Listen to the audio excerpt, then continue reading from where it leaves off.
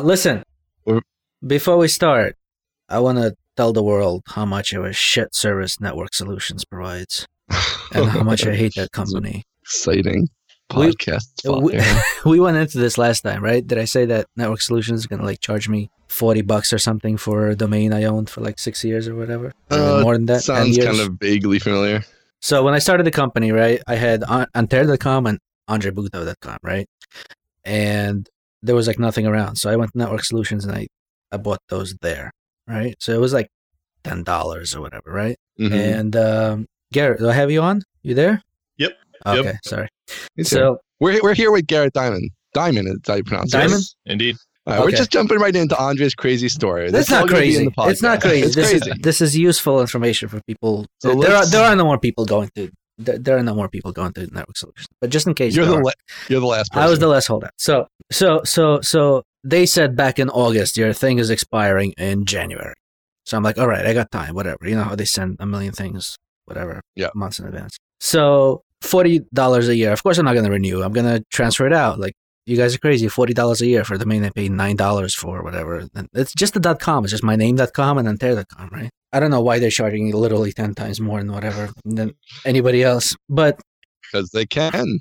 all of a sudden, 2 weeks ago, your domain has been renewed. I'm like, what do you mean my domain has been renewed? They renewed that shit for 5 years plus privacy, 2 months ahead of expiration, just so I That's don't go awesome. ahead and turn off auto renewal on that thing. That's like a $500 bill. For like otherwise it would be like $50 for 5 years. So I called them up over there. First of all, I looked it up and like that's their standard practice. And they Right. were sued for it because before that was their standard practice plus a $30 restocking fee if you get a refund because bits need to be restocked. So I called them up. So they were sued over the 30% restocking fee. So they don't do that anymore. But you still have to call them up because there's no email support. There's no chat support. You got to call them up and start talking about refunds. And they're already ready for it, right? They're like, they have a whole department whose job it is to charge you 2 months early. They know that refund calls are coming in. They're ready to deal with it. So it's like their whole business has shifted from providing reasonable domains at a normal cost to charging 10 times as much, hoping that people don't notice and then fight them when they call you to get a refund. So I got a refund on the phone and I transferred that thing over to Namecheap. But now DNS is up in the ether and the name servers are up in the ether and everything is up in the ether for like 5 or 6 business days between all the steps that everybody needs to take for this thing to sync back up to a new hosting provider. But I'm just saying, Network Solutions up there in my shit list next to Apple. Thanks to Apple. I have a couple key ones at register.com, which is the same thing basically, where it's like $35 a year. And so I don't know. Some of them are like, I had like 10 years to begin with. So some of them are coming up in the next couple of years where I guess I'll have to move them, but it's such a pain to move them. That's why they got you. Cause like HubSpot.com, there's a bunch of stuff on that. I think I actually did move that one. I actually did move that one fairly recently because we had this other thing going on, but userscape.com I'm pretty sure is there. So it's like, you gotta mess with all the name servers and all that crap. Sleaze bags, all of them. They're Genius. Used car salesmen of the internet. You got any domains, Garrett, at the old time internet shops? I spent a couple years ago, I spent some time and invested to get absolutely everything over to DN Simple. Oh, And time well spent.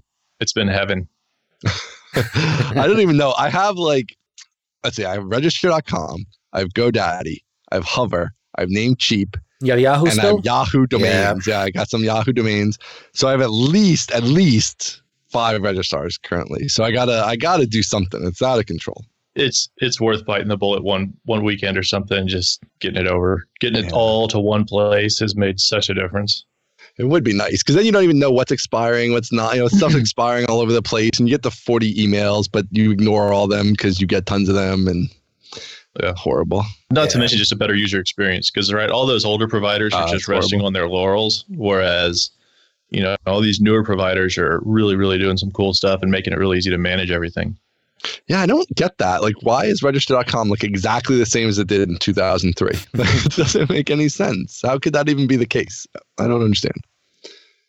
I guess, I don't know. They have a call center of people. They don't have any people to like improve their website. Doesn't make any sense. Yeah. Unless they're spending all their money on support. I guess. On the call center to do the refunds for the auto renewals that you didn't want. Bootstrapped. I want to sell some domains. Bootstrapped. What are you going to sell? I don't know. I want to sell some domains. I got a domain. My most valuable probably domain I've kind of penciled in for a project, but I have a few others kicking around that I should throw them up on Cedo or whatever how you say that. What was that thing you hoped Donald Trump would buy from you? Oh, extremevetting.com. Okay. I thought it was taco trucks in every corner. I got the extremevetting.com still. I don't know. I'm holding on to that. I don't know what I'm going to do with it yet. Garrett, welcome to Bootstrapped. Thanks. How are you? I am doing great. Good. So we're playing with the format here. You're going to be our guinea pig. Great. So Love Bootstrap traditionally has been me and Andre just like talking quasi about business. And then it's gotten to be less about business. Now we're doing more interviews. So we've done a couple interviews, but we're playing with the interview format a little bit. We're going to try kicking off with some non-businessy and then work towards the businessy. So yeah, the whole point of doing more interviews is that we stop bullshitting and actually do bootstrap topics. And we're going to start off all the interviews with non-bootstrap topics. But whatever. You know what the side effect? Our flavor, though. You know what the side effect of doing all these interviews are? That we do them all in like a 2-day span. Here's how the sausage is made, people. We do them all in like a 2-day span, right? And then I have them all on my hard drive. Now I have like 37 gigs worth of interviews sitting here. I can't move them anywhere, and my whole hard drive is filled up now. That's what Andre's willing to sacrifice for you, dear listeners. Hard drive space. It's a sensitive topic with me. Well, you got the drop. It's all in Dropbox. We got a lot of episodes now. We're up at, what is this one? Like 80 something. It's like I don't even know what it's going to be. It's like 86, 87, something like that. Something like that. We should figure that out. But anyway, Garrett Dimon. That's a lot of episodes. Of Sifter app, or used to be Sifter app, right? Previously Sifter. This is going to be interesting. Sifter, yeah. And then we already had JD on. We had JD on. The other side. Yeah, I listened to that. He did all right. And now you're at Wildbit. I am. So my primary question, and you're an employee of Wildbit, right? You're not like a co-founder or anything. Oh, no. You cannot wait. You can't have any business questions. This sounds businessy. Let me ask the businessy Let questions. me put some credibility to the show for half a second. Fine. So you're my biggest thing is how did it feel? And you were running Sifter for what, like 6 years, 8 years, something like that? 8 years. How did it feel going back to being an employee after that much? At times it's a little not unusual. It's different. With this though, I knew Natalie and Chris through Sifter, and Sifter integrated with one of the Wildbit products and used Postmark to send email. So I knew them and I interacted with support, and so I knew them before I reached out to them, and it was very much I just was talking to them about, oh, hey, I'm kind of thinking about selling Sifter. I don't really know. With all my medical issues, I'm just kind of tapped. And and I talked to them before about this a couple of years before when I was in the hospital for about a week. And at the time, then it just didn't make sense. So this was like an ongoing conversation with them. So it's weird in that, yes, I'm employed, but at the same time, it wasn't something where I went to a big corporation or whatever. Mm-hmm. And I'm not responsible for as many things at Wildbit, obviously, but I can, I've got input on things, and, we all kind of collaborate. It's still small. We all still work together. So it's a lot of the things I liked about it and much fewer of the things that I didn't like. Mm. And I think someday the entrepreneur in me will probably break out again. But for now and for the foreseeable future, I can't even imagine. Like it's been so nice. Really. But I think a lot of that has to do with being in the right place with the right team. And people, see, you got to get hired in a way where they hire you for you by name, not like you dump resumes into a pool and go jump hunting in the application process. Yeah. Now, in that case, that would have felt really weird. I don't think I would have lasted. Right. Like if I got a job that way, or even just a bigger company, I would have been 2 weeks in and probably been like, I can't handle this. Right. Like the red tape and the bureaucracy. And but being at a smaller company, I think it was a much more natural transition. Have you taken a vacation yet? Yes and no. I've used a lot of my vacation dealing with my foot. Right. But yeah, I mean, I've had some vacations. I'm just wondering how, like, being away from, like, you know, when you're running your own business and you're on vacation or whatever, you're dealing with medical stuff, any of it, you're always kind of working. So if you've had that, like when we should talk about your foot, but just so people are aware, but like even with that stuff, like, are you still kind of working, or are you able to like put that aside? No. Is it easier? At Wildbit, I'm doing pretty much just marketing, and there I have very little operational responsibilities, if any, really. Right. And so when I'm not working for the first time in 8 years, I'm actually not working. My brain will still think about stuff, you know, just kind of wired that way. We all do, I think, after hours. But there's none of that burden, none of that, oh my God, I'm not doing enough. And if anything, like that's one of the really cool things at Wildbit is the team, and especially Chris and Natalie, are really good about like work can wait. Like go home, be with your family, you know, don't get caught up in work. Don't take, I mean, we all many of us work from home, but beyond that, like they try to be really good about like, look, quit, just stop for the day. You're done, you know, quit thinking about it. And so because of that, it really has helped because I never did that for myself.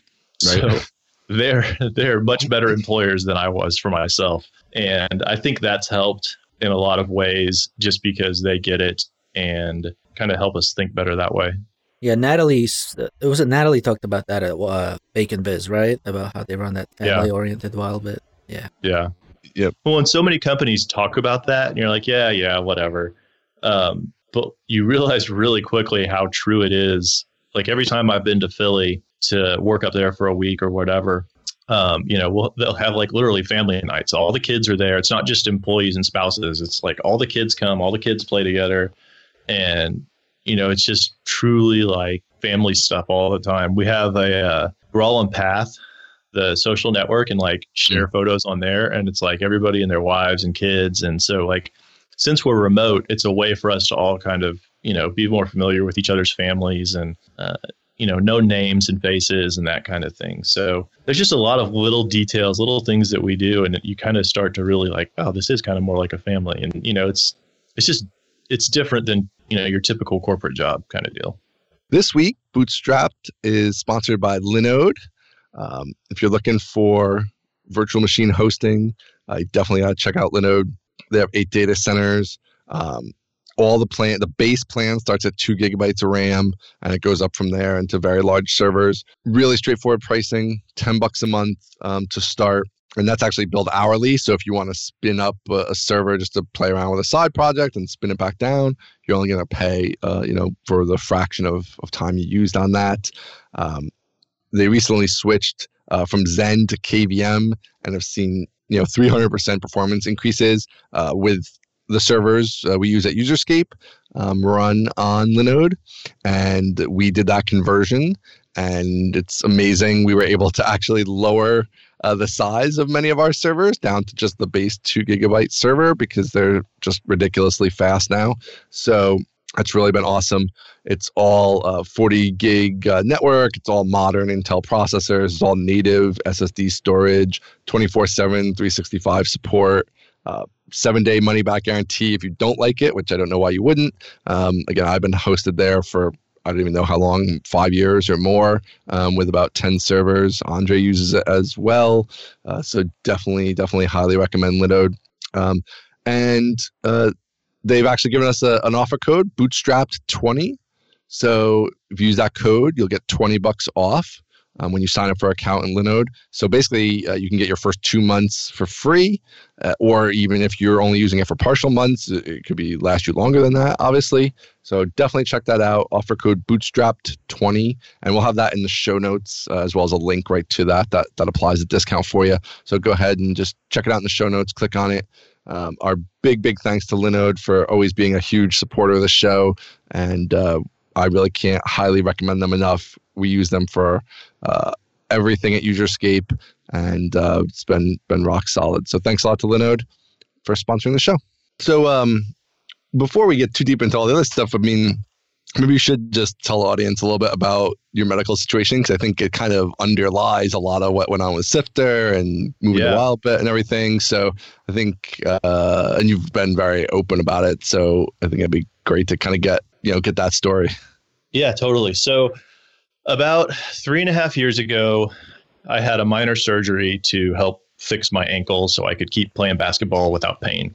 The surgery went fine. After the surgery, I got frostbite. That kind of got worse and worse and progressed, and ended up having about 9 surgeries in a period of, I think 8 surgeries in a period of like 3 months. And then after I recovered from all that, my foot was in bad shape. And so I started thinking about amputation. And of course, all my friends and family I talked to, they're like, wait, what? Like, you still got your foot. What's wrong with you? So I started talking to doctors about that. The doctors pretty heavily pushed me towards trying an ankle fusion. And I researched that and was not excited about that, because being somebody who's active and wants to, play sports and hike and do stuff, and ankle fusions, they can work, but they're not great because they lock your ankle in place. So you can't jump, you can't run. And in a lot of ways, an ankle fusion functionally is worse than a prosthesis. And so I'd done all the research and decided, like, I think amputation is the right thing. But the doctors and friends and family kind of weighed on me. And I was like, all right, I'll try this ankle fusion thing. Worst case scenario, it cost me 6 months to a year. And then I can always amputate afterwards. Whereas once you amputate, you're done.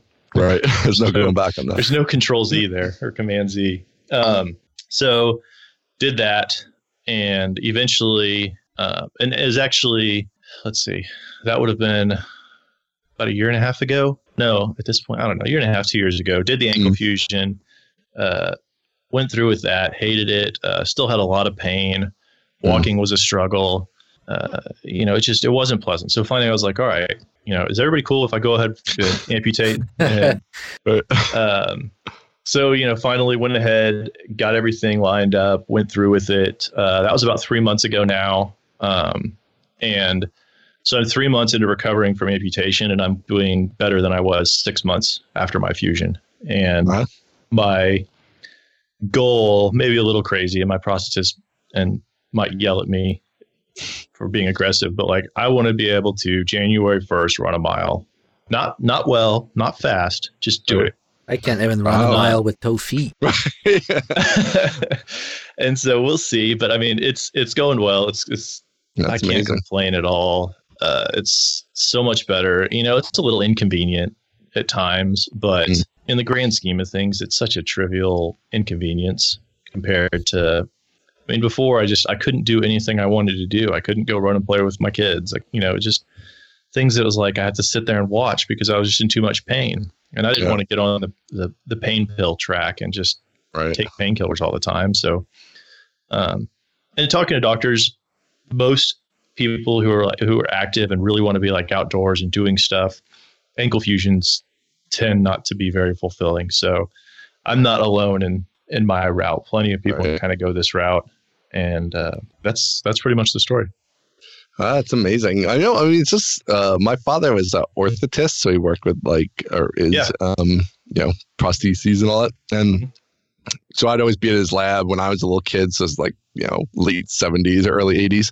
Yeah. And it's just amazing. Like now they have the material and everything they have now. Like you definitely those ones from the 80s, you weren't running anywhere. Yeah. Like it's a big heavy plastic thing that is definitely not.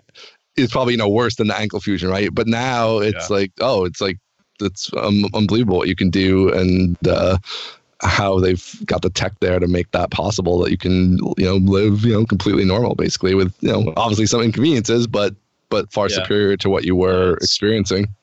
It's wild. And talking to other amputees before, kind of leading up to this and since then, apparently, like in what's really the last 5 years, it's kind of just been real huge leaps and bounds, and it's really starting to kind of pick up pace, and lots of just technology kind of finally coming of age and being useful, and robotics in the next 10 years as batteries keep improving and that kind of stuff. That's going to get more common. Those costs are going to come down. So Plus, those new ones look dope. You just look like a cyborg or something. It does. It looks like high tech. A lot has changed. That's another one of those things where, like, it used to be something that people were very self-conscious of. And I think with Paralympics and so much, people writing books and sharing their experience, and, because of the technologies, you can actually have a prosthesis and be a pretty high-level athlete.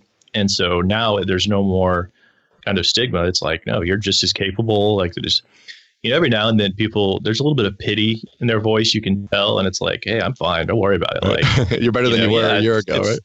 It's kind of crummy. Like, I wouldn't choose it, but like now that I'm here, there's a lot of worse things, to deal with or that could happen. So.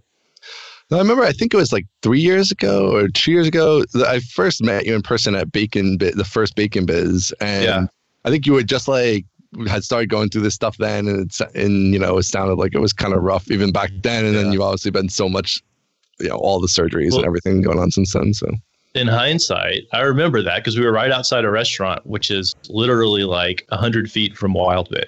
Right. They may not have moved into those offices at that point, but so now I walk by that restaurant all the time when I'm in Philly.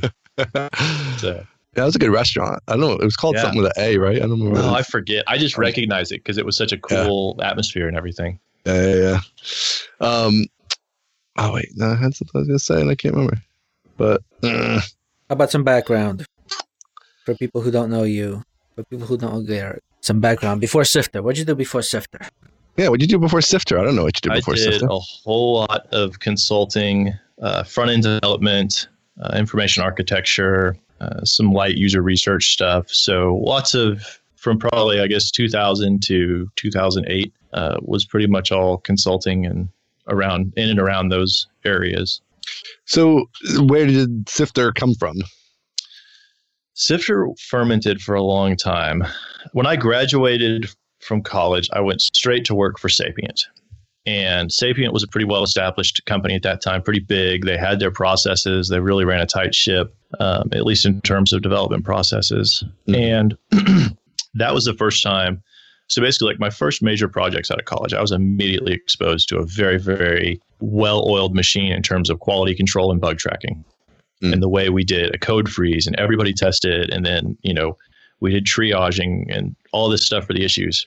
And so I was exposed to that. I really didn't think anything of it. I was just like, oh, cool. This is how it works. Awesome. Right. And then at my next job, a smaller company, they had outsourced building of an application, and this is back in 2001 before a lot of this stuff was easier. And so I show up and they're kind of wrapping up development. And so I reach out to the team that's building it. I'm like, yeah, so where do I go to report bugs? And they go, oh, okay, yeah, we'll send you some information. So I was like, all right, cool. And they send me an email with a PDF and say, fill this out and fax it to this phone number. Oh, that's awesome. And I kind of was just dumbfounded. And so at that point, it was kind of that compare and contrasting, like the really good process and the really bad process. For whatever reason, it struck a chord. And for the rest of my career, I was just really fascinated by workflow and process around issue tracking. And the more teams I worked with, and in consulting, you end up working with a lot of different teams. I just saw a lot of good and bad of both worlds and just kept being more and more fascinated by it. And we got to a point, there's always been a lot of issue trackers out there, but they're more complex and they're designed for fully technical teams. And we were doing consulting with non-technical clients, and they would never, like, we'd try these bug trackers and we'd show it to them and they'd be like, oh, okay, yeah. And then they'd never use it.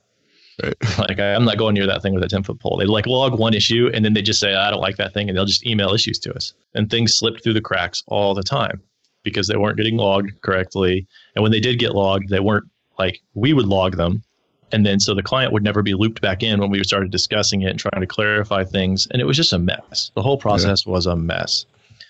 And bug trackers kind of the way and a lot of tools are this way, especially process or workflow tools, where it's just the Goldilocks problem, right? It's like, this one's too hot, this one's too cold, this one's just right. And for every team, that's different. No matter what phase you're at, smaller teams want something like this, bigger teams want something like this. Remote teams they have their own issues. And so there's so many of these tools out there, but there wasn't, at least at the time, there weren't any tools that in the issue tracking world that gave a damn at all about user experience. and that really wanted something easy to use. And so I was like, I'm just going to build something that has a whole hell of a lot less features, but it's easier to use so that people can use it with their clients. So the idea was for small teams or, their non-technical boss and that kind of thing, and just decided to build that. And so that's kind of where it came out of. I started building or designing something just kind of on a whim for fun, because I just wanted something to design that didn't have client hindrances to it. Mm-hmm. And so I started designing something and sharing it, thinking, no, maybe I'll create something open source and just give it away. But the more I started sharing stuff, the more people were like, hey, I like what you're doing. Are you going to build this? Are you going to sell it? And so people started encouraging me to actually create an app out of it. And at the time I was like, no, y'all are crazy. I don't want to do that. And the more people talked to me, I was like, okay, fine, I'll try it. And it's about that time our company had been acquired by EMC, and EMC had this big draconian employment agreement. And I wasn't real thrilled about signing it. And people were kind of bugging me to build this. And I was like, all right, well, I'll just quit and kind of freelance and build this in my free time. And so it was just kind of a perfect storm of things that led to it. And I built it, it was almost accidental how it all happened in hindsight. And one thing led to another, just kept doing that. And then the medical issues kicked in about, I guess, 6 years, 5-6 years in, and just kind of wore me down, and wasn't as able to give it the time I wanted to. And then by the time it was all through, I was like, I have 2 little girls. It's like, I want to spend more time with them. I don't want to be distracted by running an app, because I was doing it pretty much by myself. Yeah. And I was just worn out, and it's like, I need to step back, take a break, do something a little less, where I've got a team around me that can help me, and I'm not everything on my shoulders. So that's one of those things from back in the day there, just like stepping back before even that selling it part is, I feel like, how I started is like the exact same story, in the sense of like saw a bad process, figured if people are using this horrible process for their help desk, some of those people will buy my version or whatever. And the same idea of like, yes, this is a help desk tool, just like the other 8 million help desk tools. Yeah. But each company has like a slightly different take on what they want it to do and how it should work, and the size of their team and all those things. So, there is that room in there for all these different products. And then ultimately, like quitting my job and being like, well, I'm going to build this thing now, and I'm just going to, do it. Like, that's what you do, is quit your job and try to build something. And now I feel like you don't ever hear anybody talking about quitting their job. But I feel like back then, that's like how you did it, is like you quit your job and then you went and did it. Well, now in hindsight, I would tell, everybody I've talked to, I'm like, don't quit your job. Right. Yeah, I don't know if it's a good idea, but and then, with me too, I didn't purely quit my job, because I lined up freelance work. Yeah, you had some and quit my job and transition to that. So I was still doing work. And then it was simple enough for me to just kind of turn on the freelancing spigot whenever I needed more money. And I would just kind of go oscillate back and forth between freelancing and Sifter. But even starting your own freelance business is still starting a business. You know what I mean? Like you still went and like did that. And I think, to me, I guess part of it is the big difference now is like, you could just do it. So like the frameworks and everything are so evolved that you can build it so much more quickly. You can get to something that kind of works. Whereas, I spent like 4 months just making basic stuff work, the foundational elements, because there was no frameworks. Sifter, I think, is on Rails, right? So it had a little bit of that, but so I was a little before there was web frameworks, but still it was like, even back to early Rails, there's still a lot you had to do yourself. And now there's just packages, and the framework's so much more advanced and everything else. Billing, and even back then, like all the exception tracking software, like that was just starting to come onto the scene. And I look back now and I'm like, God, I could have built Sifter in like a weekend at first. It took me like 3 or 4 months, And no, for sure. I always say that first version of HelpSpot, I'm like, in like 2 weeks I could do what took me like 4 months, because basically just as soon as I install like Laravel, I'm already at like 95% of what I did in the first 4 months. So that sounds about wild. Right. Yeah. Yeah. So that burnout is like, it's a totally real. Whether it's medical stuff or even just running an app that long by yourself it just weighs on you. Well, and I think one or the other I could have handled. Right. But the medical stuff kind of just took away a lot of time and attention and energy. Yeah. And then Sifter started to plateau, and I didn't have enough energy left to kind of fight through the plateaus and keep doing it all. And it just, it's just, again, this a perfect storm of bad timing. And I'm happy about how it all turned out. JD's been taking great care of Sifter, so selling it to him has been great. Yeah.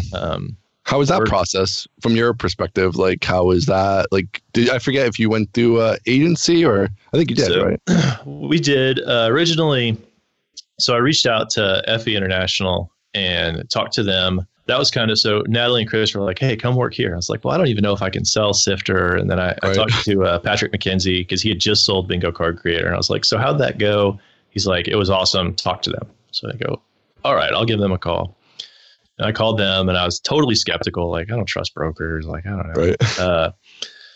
And they're like, yeah, you can totally sell this. And like everything they told me was exactly what I wanted to hear. And I was like, and I mean, they didn't know what I was looking to hear, but I left it like, it was a little too good to be true. This sounds too easy. Like, yeah, they're like, yeah, there's plenty of people out there that are buying apps. And I was like, all right. And so I was like, all right, let's do this. And we went through it and we had some bites, and then we had our first buyer, and he had made some money, I guess, from technology way back when, and he was doing more traditional business stuff these days and kind of wanted to just diversify his holdings and get something so that he wasn't all in on his existing businesses.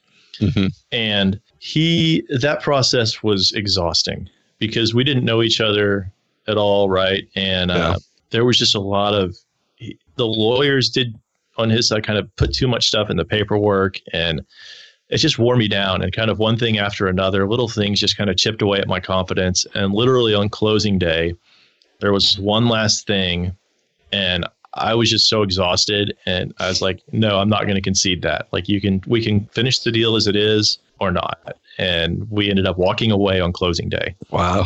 And the coolest thing about that was, and this surprised me, and I always make a point to share this because I wouldn't have expected it. So FE is literally on the verge of getting paid, right? They're a signature away from getting paid for the months of work they put in selling Sifter. Right. And I tell them, hey, I think I want to walk away from this, right? And they did not spend 1 ounce of breath trying to convince me otherwise, even though they were about to get paid, and they knew that this could double the amount of work well, maybe not double, but significantly increase the amount of work they do. Sure. They may not get as high of I might not sell it for as much if we get another offer. Offer. Right. Like, or they're waiting 6 months for it to happen. They fully supported the decision and were like, yeah, I think you're probably making the right decision. And, I would have expected any broker to be like, oh, just take the deal. God, get over it. Right. They totally weren't. They were awesome. And then JD and I ended up getting introduced through a mutual friend, but FE had already done all their work, which in a way made it easier for JD. I just kind of sent him over the prospectus, and we talked, and we basically settled it all over text message, and then pulled FE in and let FE handle all the details. We did the due diligence and the traditional stuff, but it was basically compared to the first deal, which, there was escrow involved. The deal was complicated. There was holdback, and then there was consulting agreement and NDA non-compete, all these layers to the deal. And with JD, it was like just straight cash, no escrow. And that was that. And so, it was just easier trusting each other. And like, even now, whenever we're in the same city for whatever reason, like we've multiple times now caught up and hung out, and it's just nice, cool. I think, being on the same page, and they've been taking good care of the business. So it makes all the difference in the world to find the right buyer. Right. Yeah. I think we ended up smart with that. We ended up making a lot less money off of selling to him too. He probably got a little bit of a discount just because I felt good about him and really wanted him, felt good about the future for our customers with him in charge. Yeah. We'll be back next week with part 2 of our interview with Garrett Dimon from Wildbit, formerly of Sifter.